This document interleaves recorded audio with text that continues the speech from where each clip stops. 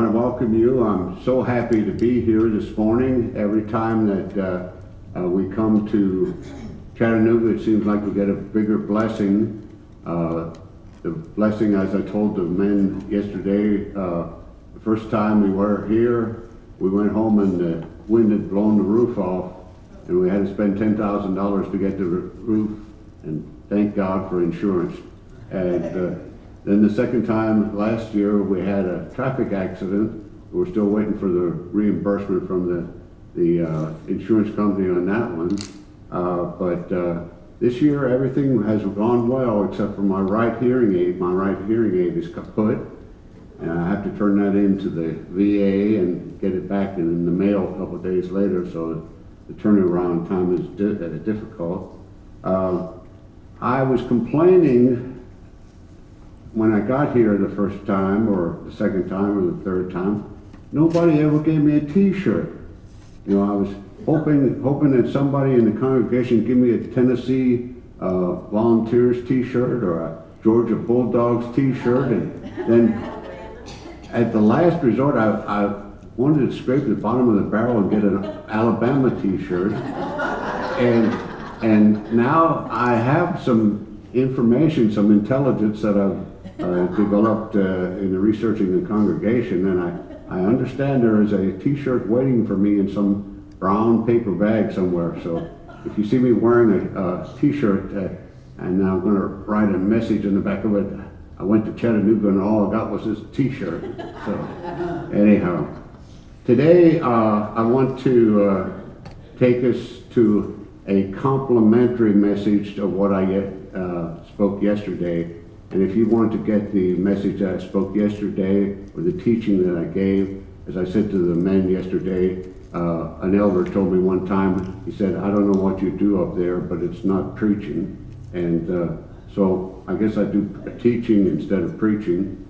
But anyhow, I would like to continue a theme that I started to develop yesterday, and that was talking about whether or not there is a rapture, and whether or not there is a pre-trib rapture or post-trib rapture, or whatever the case may be. When I was a young man and first going to seminary, that was almost a solid, mutually agreed upon issue. There was no debate about it.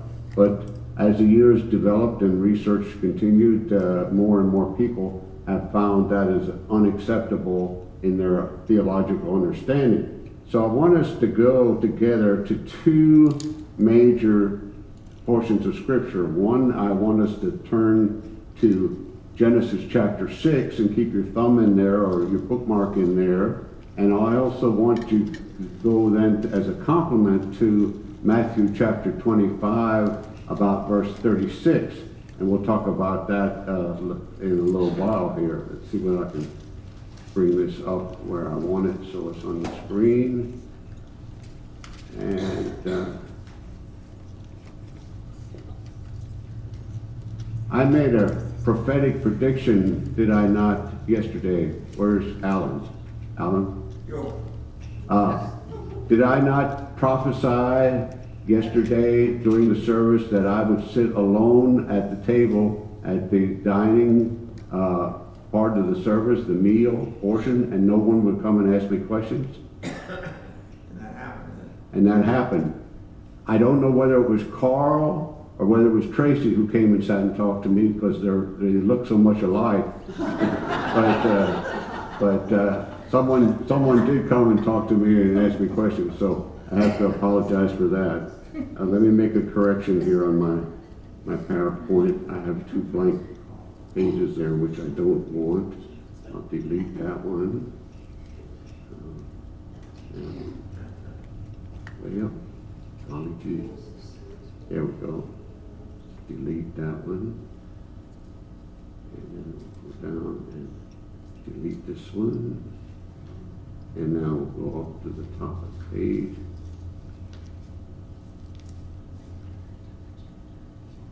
As in the days of Noah, so it shall be also in the days of the coming of the Son of Man.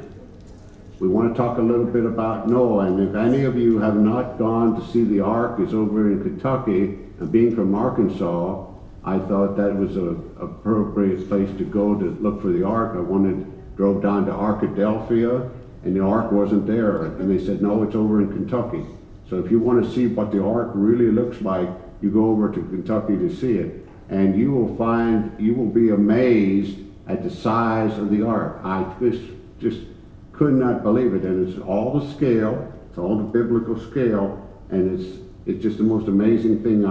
I took my little motor scooter that I ride for help me walk around. I call it my Walmart scooter, and I went up 3 decks and down and all around. It was just the most amazing thing. I encourage every Christian to go over and see it. But as in the days of Noah, so it will be in the coming of the days of the Son of Man. Now in Genesis 5 and 14, we have the introduction to the Noah story, and in it God told Noah that he was going to destroy the earth because of wickedness. That's nothing new. Wickedness is nothing new, is not a surprise to God. God had a remedy already in place back at the Garden of Eden for the wickedness of mankind. However, God seldom executes instantaneous judgment.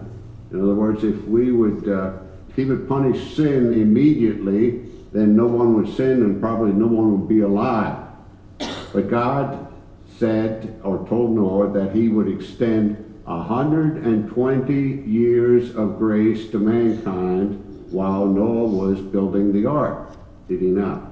Now, we've been talking yesterday a little bit in the conversations that I've had with men and women over at Mark and Diane's home. We've been talking about the number 120. The number 120 reappears in key places in the scripture. I'm not fully cognizant of what the meaning or the symbolism is there, but we have 120 years of grace, and I assume that is 3 generations of 40. A biblical generation is about 40 years, so God let people stand in their wickedness for 3 generations. And that tells us something. God normally warns us of a coming judgment with 3 generations or 3 witnesses. In other words, when John the Baptist came, he said, repent, for the kingdom of God is at hand. He never said, repent, for the grace of God is at hand. He said, repent, for the kingdom of God is at hand. Then Jesus came and had exactly the same message.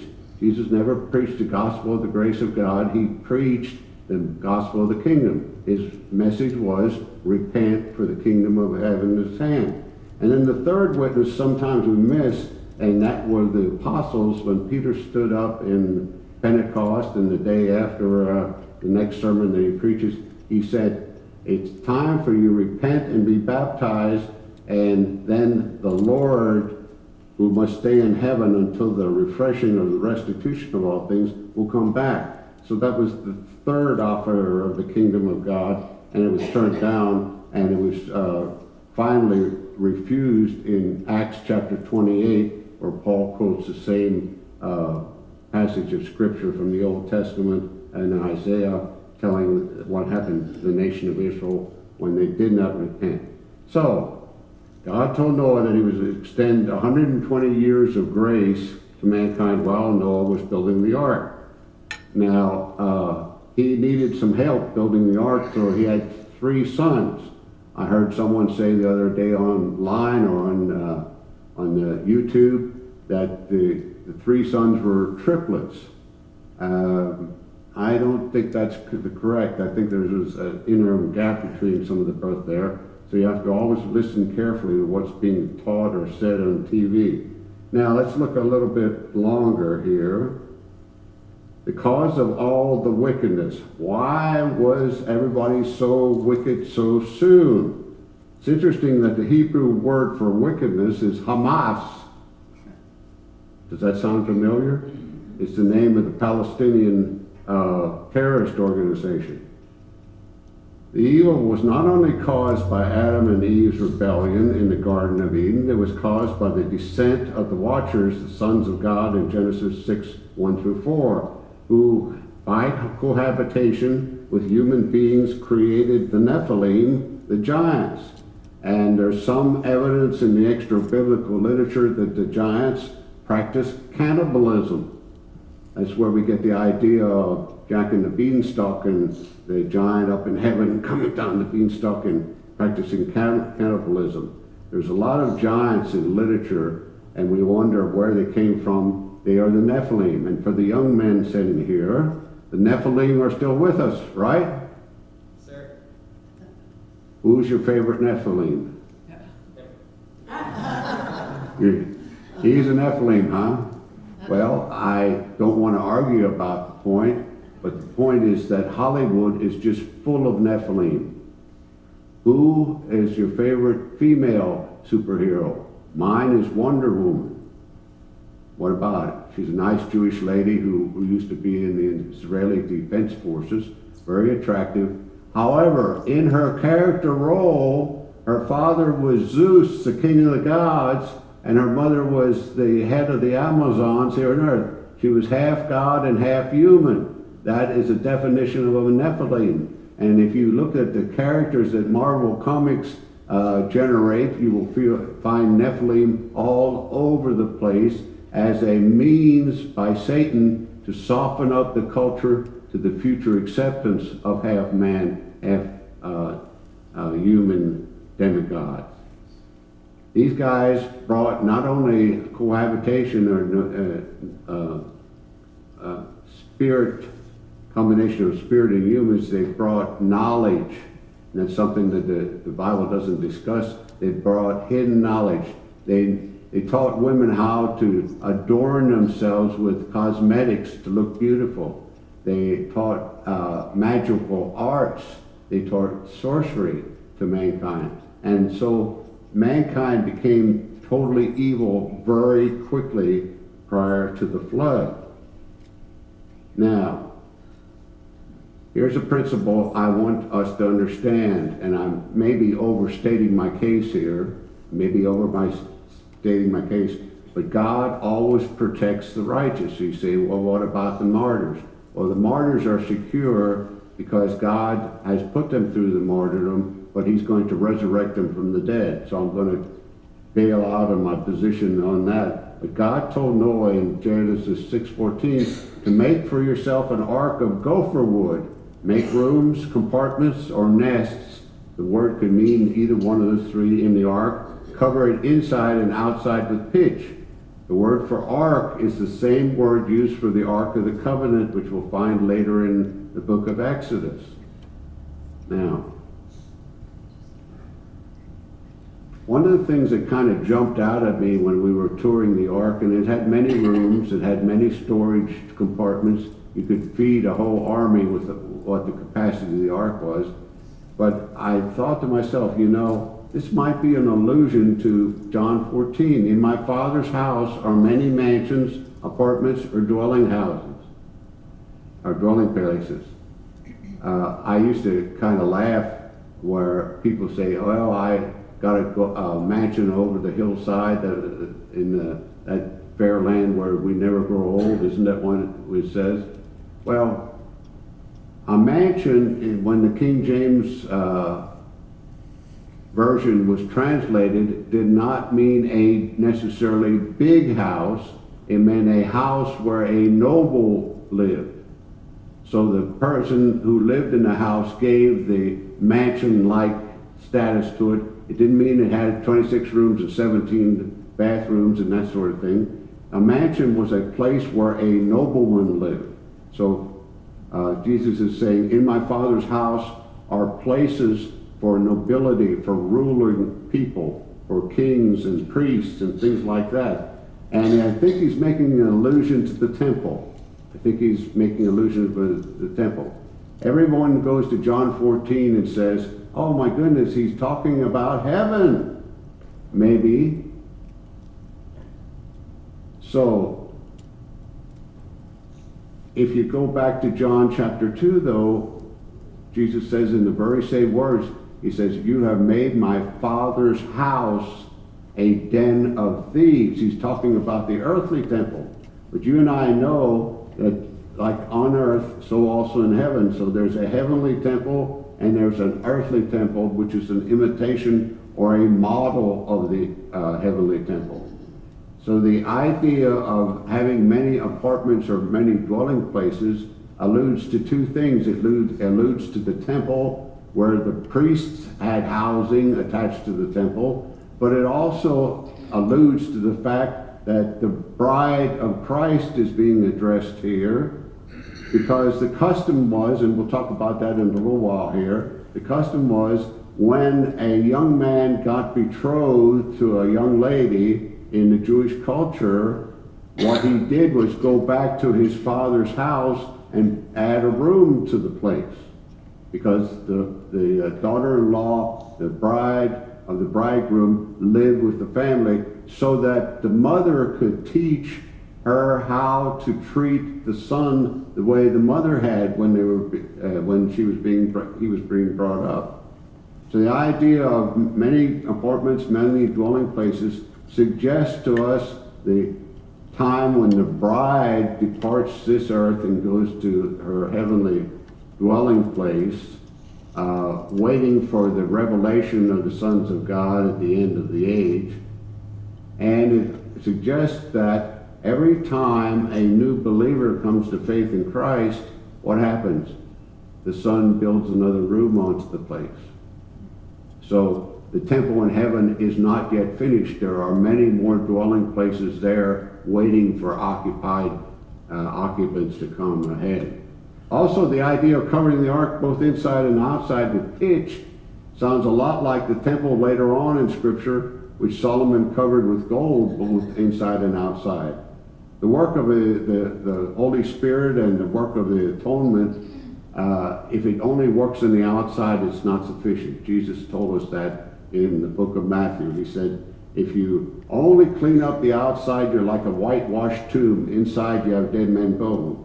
But if you believe in me, not only do I take care of the outside activity, the outside appearance, but I renew you from the inner side to cleanse the inner heart of man, and then you're acceptable to the Lord and the Father. So the idea of the ark suggests the idea of covering both inside and outside. The word for gopher wood, which no one has been able to figure out, is really kafar, which is the word used on the Day of Atonement. Remember, the high priest used to go into the Holy of Holies and spread the blood on the mercy seat, which was fixed to the top of the ark. It's an allusion to the Day of Atonement. The shedding on the blood of the inside of the ark provides the atonement and protects the people inside the ark.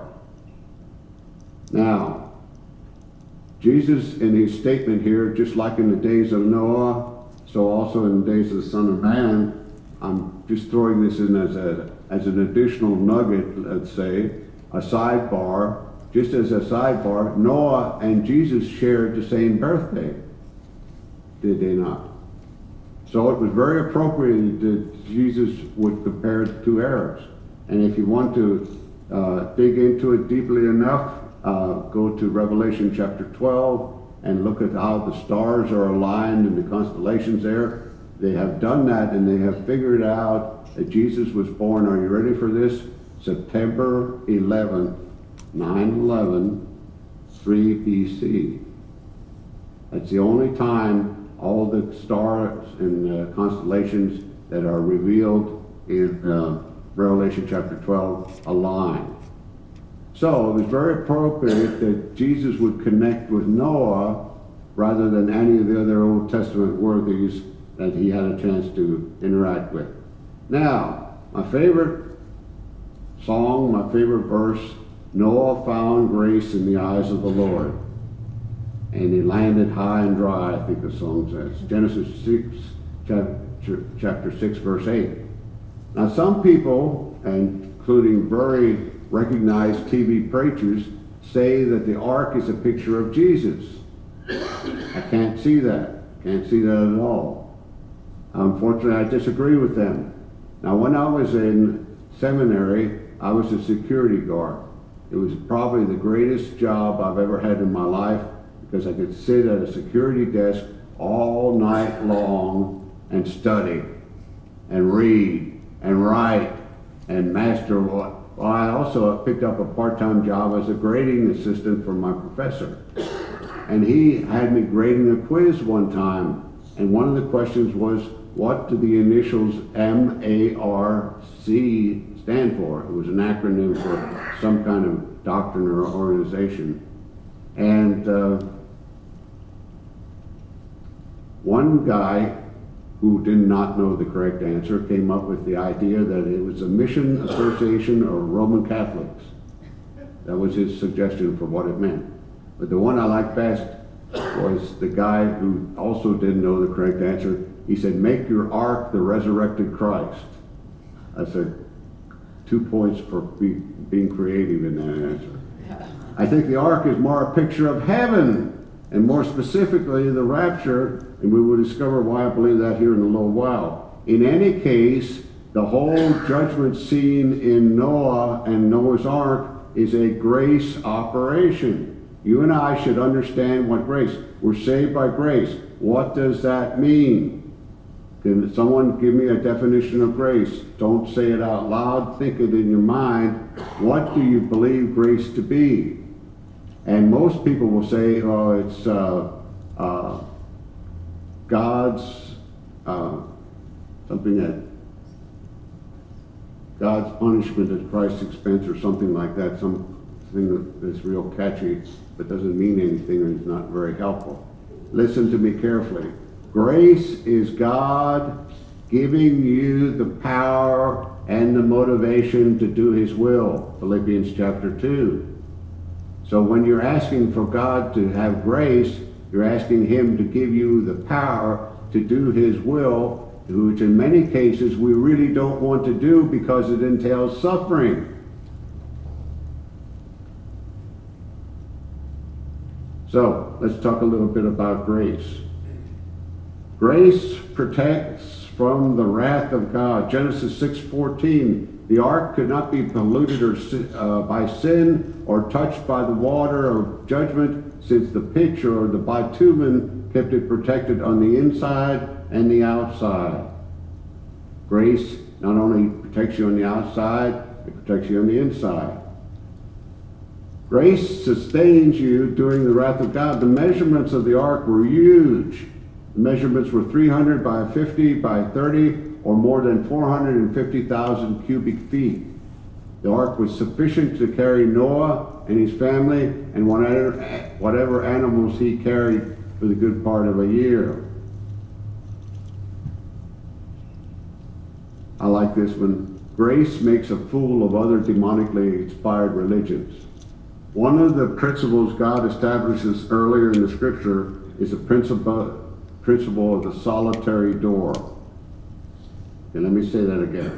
One of the principles God establishes early in the scriptures is the principle of the solitary door. The Garden of Eden had one entrance, the ark had one entrance, the tabernacle had one entrance.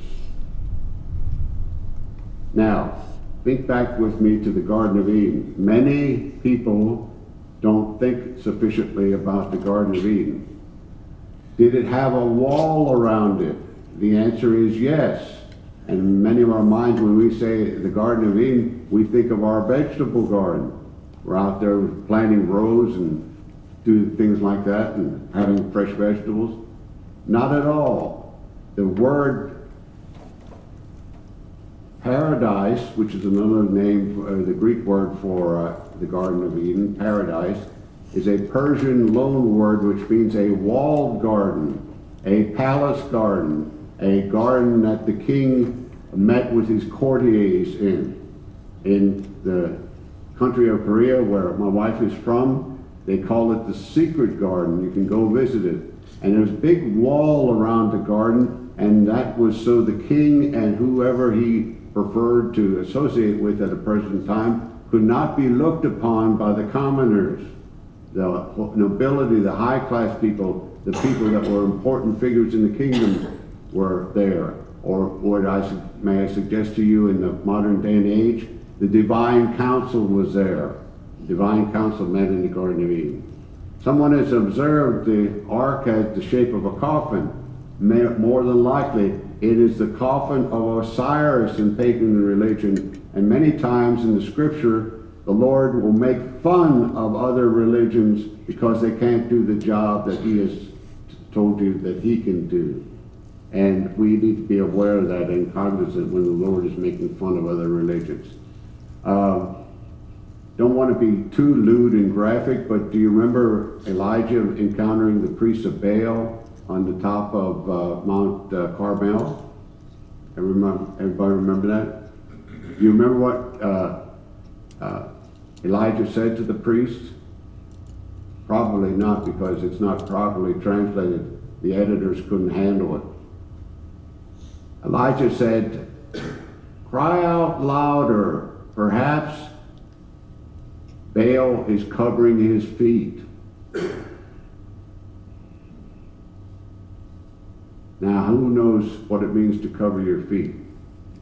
Anyone that's been a deer hunter knows what it means to cover your feet. If you have to go potty in the wilderness, you drop your trousers and cover your feet with your trousers. That's what it means. So Elijah is saying, perhaps your God that's supposed to be sending fire on this sacrifice that you have prepared is in the bathroom. And then other thing he says, perhaps he's pursuing. And in the history of Baal, that means perhaps he's pursuing women. So Elijah is out there mocking the priests of Baal because they can't do the job that Yahweh can do it. So here we have another principle in the scripture. We have the mocking of the other nations or other gods' religion. Excuse me.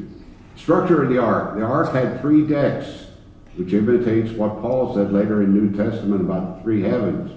Other structures in the Bible have a 3-part structure as well: the tabernacle, the temple, and the believer. When did the cruise begin? I waffle on this. I suspect that if we look and compare the dates, that it either began on the Day of Atonement, because the temple doors are closed on the Day of Atonement, or it began on Passover. Why? Because Noah selected the animals to go on the ark on the 10th of Nisan, and then the 3 days later, it was 17th of Nisan when God closed the door on the ark. So I'm thinking it either starts at Passover, but the ark rested in the 7th month, the 17th day. That's the end of the voyage. This was the 3rd day of the Feast of Passover, which we call the Feast of First Fruits, when Jesus rose from the dead. This is a very significant day. God repeats days over and over again in Scripture. It was when Israel crossed the Red Sea. It was when the manna stopped. It was when Haman, the Agagite, was destroyed by Esther. Now, Noah pictures for us how grace operates. I'm going to use 3 prepositions here. We are saved by grace. Noah was saved by grace. He didn't have to do anything. He just had to build the ark and get into it. We are saved by grace through faith. Noah had to get on the ark. He was allowed to get on because he was righteous as well as his family. Then we are saved by grace through faith onto good works. We're not saved by works, but for the purpose of doing good works. And in Genesis 9:1, God repeats the command which he initially gave to Adam: go forward, fill the earth, multiply and fill the earth with men and women, boys and girls, descendants, who are my imagers, who are created in my image. So God's initial purpose was to set up his headquarters, his temple, his dwelling place in the Garden of Eden, and his purpose was then to expand his dominion over the rest of the earth. And lo and behold, as we get to the end of the book in Revelation chapter 20, we see the garden restored. As I said last time I was here, we got to get back to the garden. Grace provides security. God did not tell Noah to go into the ark. He told him to come into the ark. Did you notice that in some of your translations? God, the second person of the Godhead, the second Yahweh in the Old Testament becomes embodied and was on the ark. Christ was on the ark. Now, I did not bring my Bible up here, but I would like you to turn to Genesis chapter 19, verse 24, and we're at the story of Sodom and Gomorrah. The angels and the Lord had come and talked to Abraham. They had a meal together, and then the Lord looked towards Sodom, and that's when Abraham started bargaining with him. He says, "There's 50 righteous there. Will you let it alone?" "Yeah." "If there's 30, yeah." And he got him down to 10, and he said, "Yes, if there's 10 righteous people there, I will spare the city." There weren't 10. There were not 10 in the city because Abraham had miscounted. But the Lord was there, and it says in Genesis 19:24, I'm quoting from memory here, it says, "And the Lord rained down fire from Sodom and Gomorrah from the Lord." How does that work, all you potential Jehovah's Witnesses? There's 2 Yahwehs in the Old Testament. There's one on earth in that verse, and there's one in heaven. The one on earth is calling to the one in heaven, and it says, "Bring it on." So there's a second person of the Godhead, the Lord Jesus Christ, whom we know later when he became man. He's all over the Old Testament. The angel of the Lord, the messenger of God, the one who actually physically appears to people. And by the way, people get goofy ideas about the sons of God and the daughters of men passage, and their goofy idea is that they could not possibly be angels because angels are spirit and human females are flesh, and you can't mix the 2 categories together. But it says there in the passage of Sodom and Gomorrah that the 2 individuals that went to Lot looked like men. Angels can become men. Did you know that? Spirit beings can turn into men. That's why they got in trouble with the Lord, and he confined them to Tartarus. Security is in the sign of the rainbow. Oh my goodness. Our culture has taken that sign and perverted it. God renews the covenant with Noah. In any covenant-making procedure, there has to be a sign or a seal. The rainbow, or the battle bow, is now hung on the wall of the king in the heavenly city. You know, bow and arrows are dangerous weapons. And when God hung the rainbow in the sky, he said, "This weapon is no longer pointed at you down on the earth." He says, the rainbow is a sign of the fact that I will not destroy the earth by water anymore. My wrath has been settled by the flood, and therefore I'm going to hang up my bow. I'm not going to use it anymore. But then in Revelation chapter 5, and I know the majority of people like to think that the white horse rider is the Antichrist, but he's not. He's Christ. He takes the battle bow off the wall and says, "Get me my horse. I'm ready to go. We're going back, and we're going to take back the earth from those usurpers who stole it from us."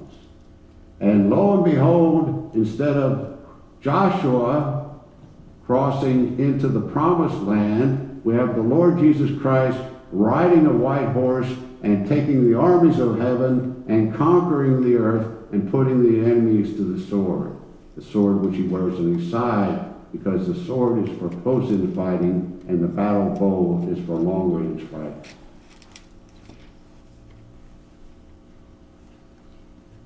God destroyed the world with water in the time of Noah. He's going to destroy the world again with fire in the time of the return of Jesus. Listen now, both of these destructions were prophesied already by Adam in the non-biblical literature. The 10 prophets descending from Adam knew about Adam's prediction. Now, even though it's been 2,000 years since Jesus went away, it's only been 2 days in the eyes of the Lord, and always look out for the day number 3. That's when something really happens. Many times we live in this world and things get tough and we're alone or we're dejected, we have a disaster, and we want God to do something. Why hasn't God done something? Why does God allow this? Why does God do this? Why did the nation rise up against nation? Why is all this martyrdom going on, this genocide in Africa against Christians, no less? Well, the answer is he has done something, but you only realize it when you walk by a cross on the hill east of Jerusalem. God is waiting for Israel to repent and for all the Gentiles to be saved, which just might include the lost tribes who have entered into the Gentile world and lost their identity. The day of the rapture equals the day of judgment for us. It will come like a thief in the night, and the thief gives no advance warning signs. According to the New Testament, the promise of the rapture, of the escape, of the getting on the ark, comes only to the overcomers, not to the Christmas, Easter Christian or the knife and fork Christian. And I hope you know what I mean by that. Noah got on the ark poor, and he came out rich. And that's for all who have embraced the wealth and prosperity gospel. Now, how are we doing time-wise? Where's Alan? When are you going to drag me? Couple more minutes. Okay. Let's go now to Matthew 24. Yeah, you're going to have to drag me kicking and screaming from the pulpit this morning. Let's learn a little language this morning. Remember what I talked about yesterday? Idioms. Idioms are things that say something that's completely opposite of what they mean. Like an idiom is it's raining cats and dogs, but it's not literally raining cats and dogs. Now, Christians have stumbled over this particular idiom. Now, concerning the day and the hour, Matthew 24, verse 36. Oh, by the way, the Olivet Discourse, no one seems to want to answer the question. There's 3 questions that start the discourse, is there not, in 24:1? No one seems to want to address the issue in what order did Jesus answer the questions. He was asked 3 questions by the disciples that came to him, and they said, when shall this happen? What shall be the sign of the coming? And what shall be the sign of the end of the age? Really, in the original language, it's 2 questions, with the second question having part A and part B. And nobody goes to this passage of Scripture and seemingly asks a question, in what order does Jesus answer the questions? And here's a rule for you. Whenever there's 2 or 3 questions asked before a passage of Scripture starts, the writer always answers the last question first. And I can prove that in Romans chapter 8 and 1 Corinthians 15 and numerous other passages of Scripture. But when you're studying the Scripture and there's a rhetorical or a question asked at the beginning of the passage, always ask, in what order does the speaker want to answer the question? And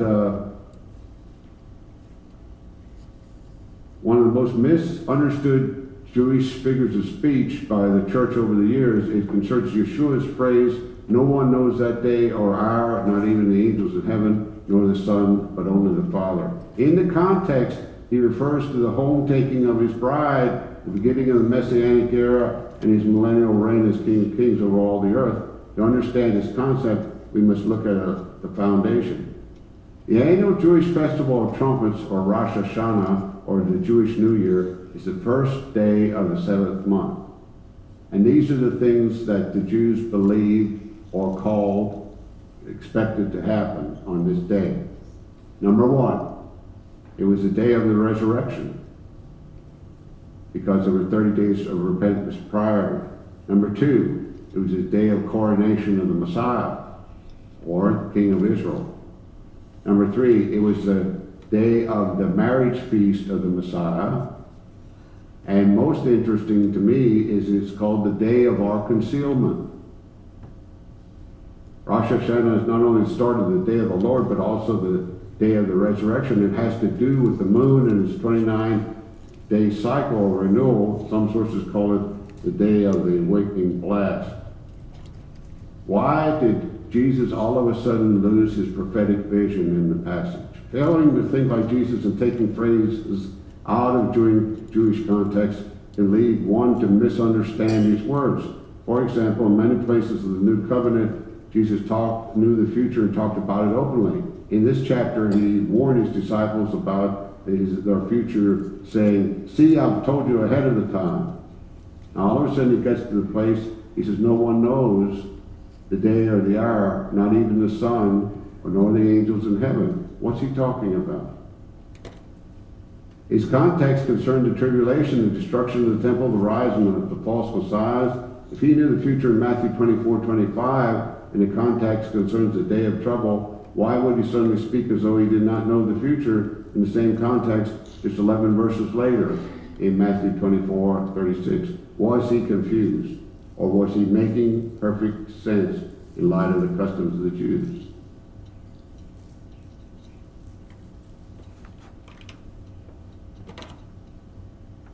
In Hebrew, these observances have also always been called God's appointed times, or Moedim, literally a sacred and set time. From God's perspective, the appointed times belong to him, and no one has the authority to change the celebration of an appointed time. To do so was a serious matter and great sin. Appointed times had to be kept because of their messianic implications.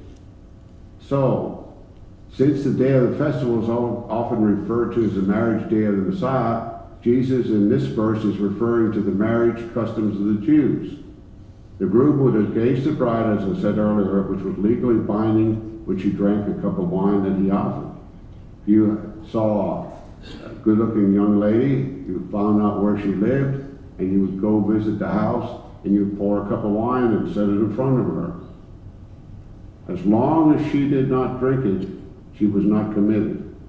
If she drank the cup, you were engaged.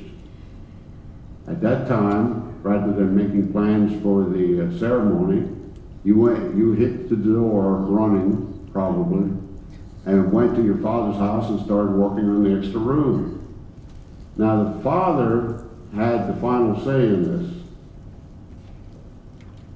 Before the bridegroom could go and get the bride, the groom's father had to be satisfied that the son had made every preparation, that he had not constructed a piece of junk because he was in haste to get married. In other words, the bridegroom was working on the bridal chamber. It was the father who approved the final bridal chamber. It was not the son who made the decision.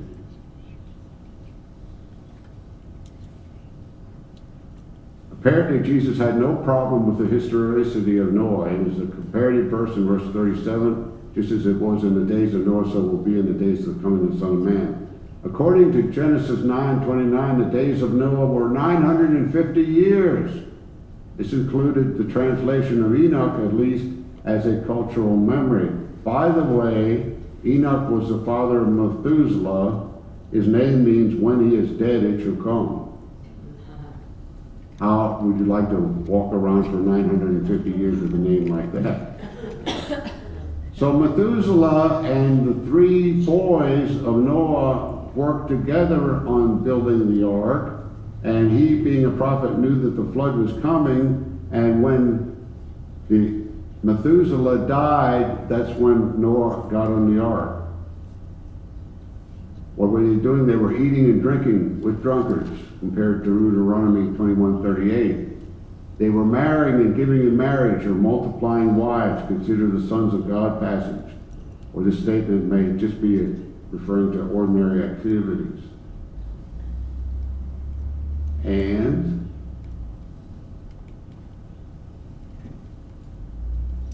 one more comparison seems appropriate. On the Day of Atonement, the temple doors are closed. This compares favorably with the Lord closing the door to Noah's Ark. Noah was a Gentile. The translation occurs today. The majority of those transformed without dying will be Gentile. This is in contrast to the previous section in Matthew 24, where the subject under discussion was obviously Messianic Jews.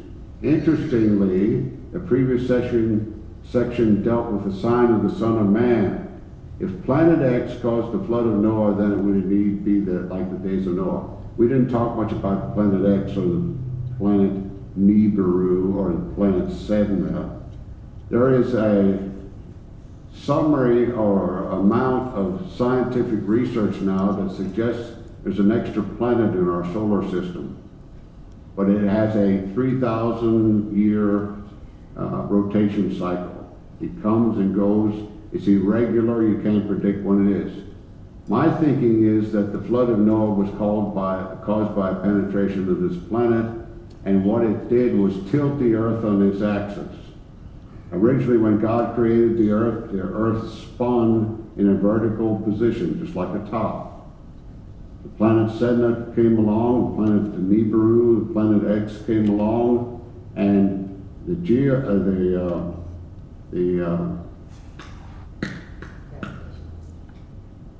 the forces that it created, the gravity forces that it created, were so powerful that it tilted the earth in its axis and caused a tidal wave that carried the ark completely around the earth.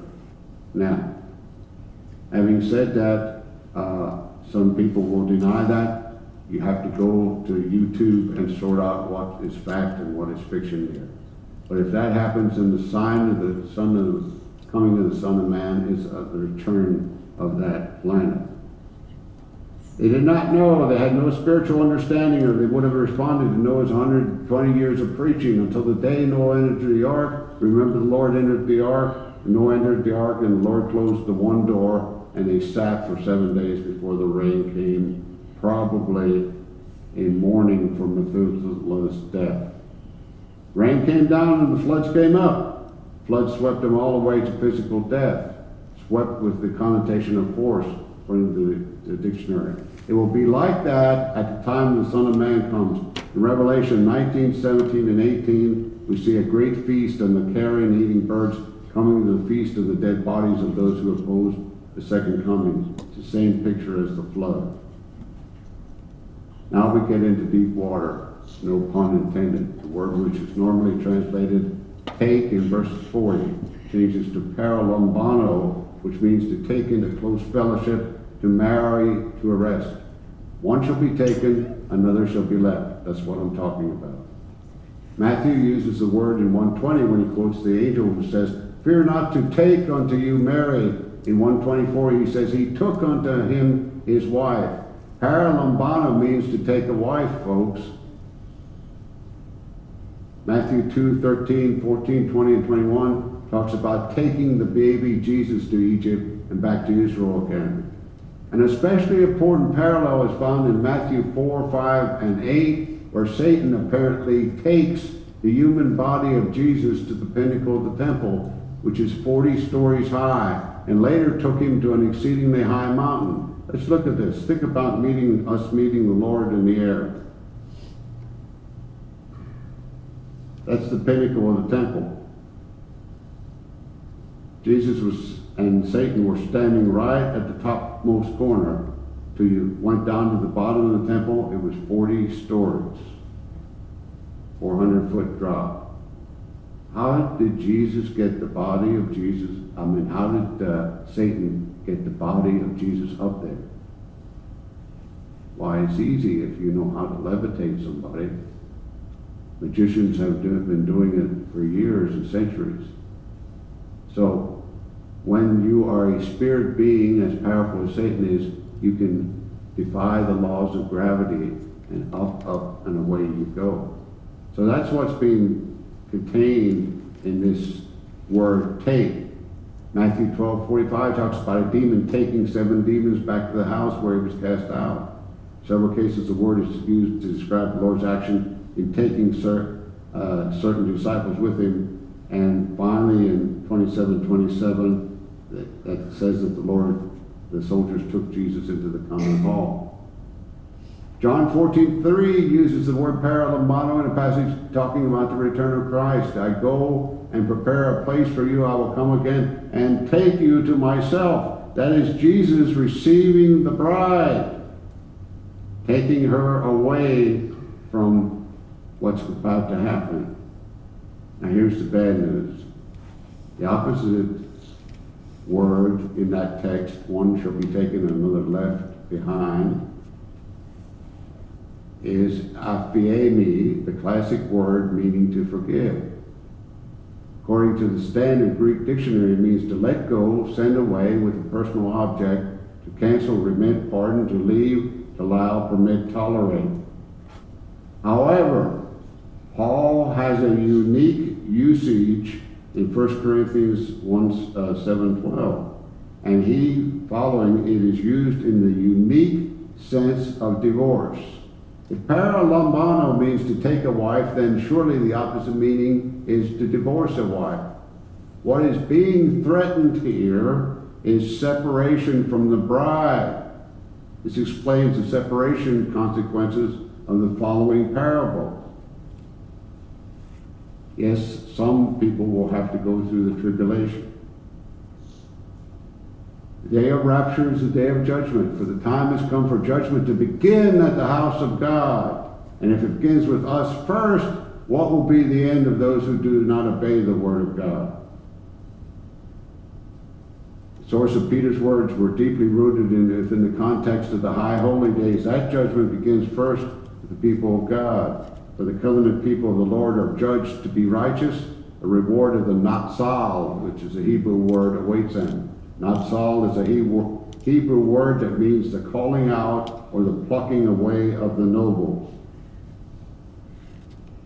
Men and women are equal in this situation. Verse 24 talks about the men. The 2 men will be in the field, one taken, one other left. One will be taken, it talks about the women. 2 will be grinding at the mill, 1 will be taken and another left. What are we, and he warns us then that we should be careful to watch. And what are we to watch? Netflix? Let's do some comparison with other verses. We are to watch and pray lest we enter into temptation, to sin or apostasy. On the one hand, the spirit is willing. On the other hand, the flesh is weak. We are to keep watching in order to receive a blessing, Luke 12:37. We are to watch by standing firm in the faith, no apostasy. We are to watch by exercising self-control, 1 Thessalonians 5:6. We are to watch because of the prowling of the devil. We are to watch by strengthening the things that remain, by completing a life of good works. We are to watch so that Yeshua or Jesus will confess our name before the Father. We are to watch so that we do not lose our garments of glory. And the final question that we end with is, will you watch? I know that's a lot of material, but I thought it was important that you get a handle on that. I understand that we're going to have a pre-tribute rapture, but I'm afraid that not everybody is going to go.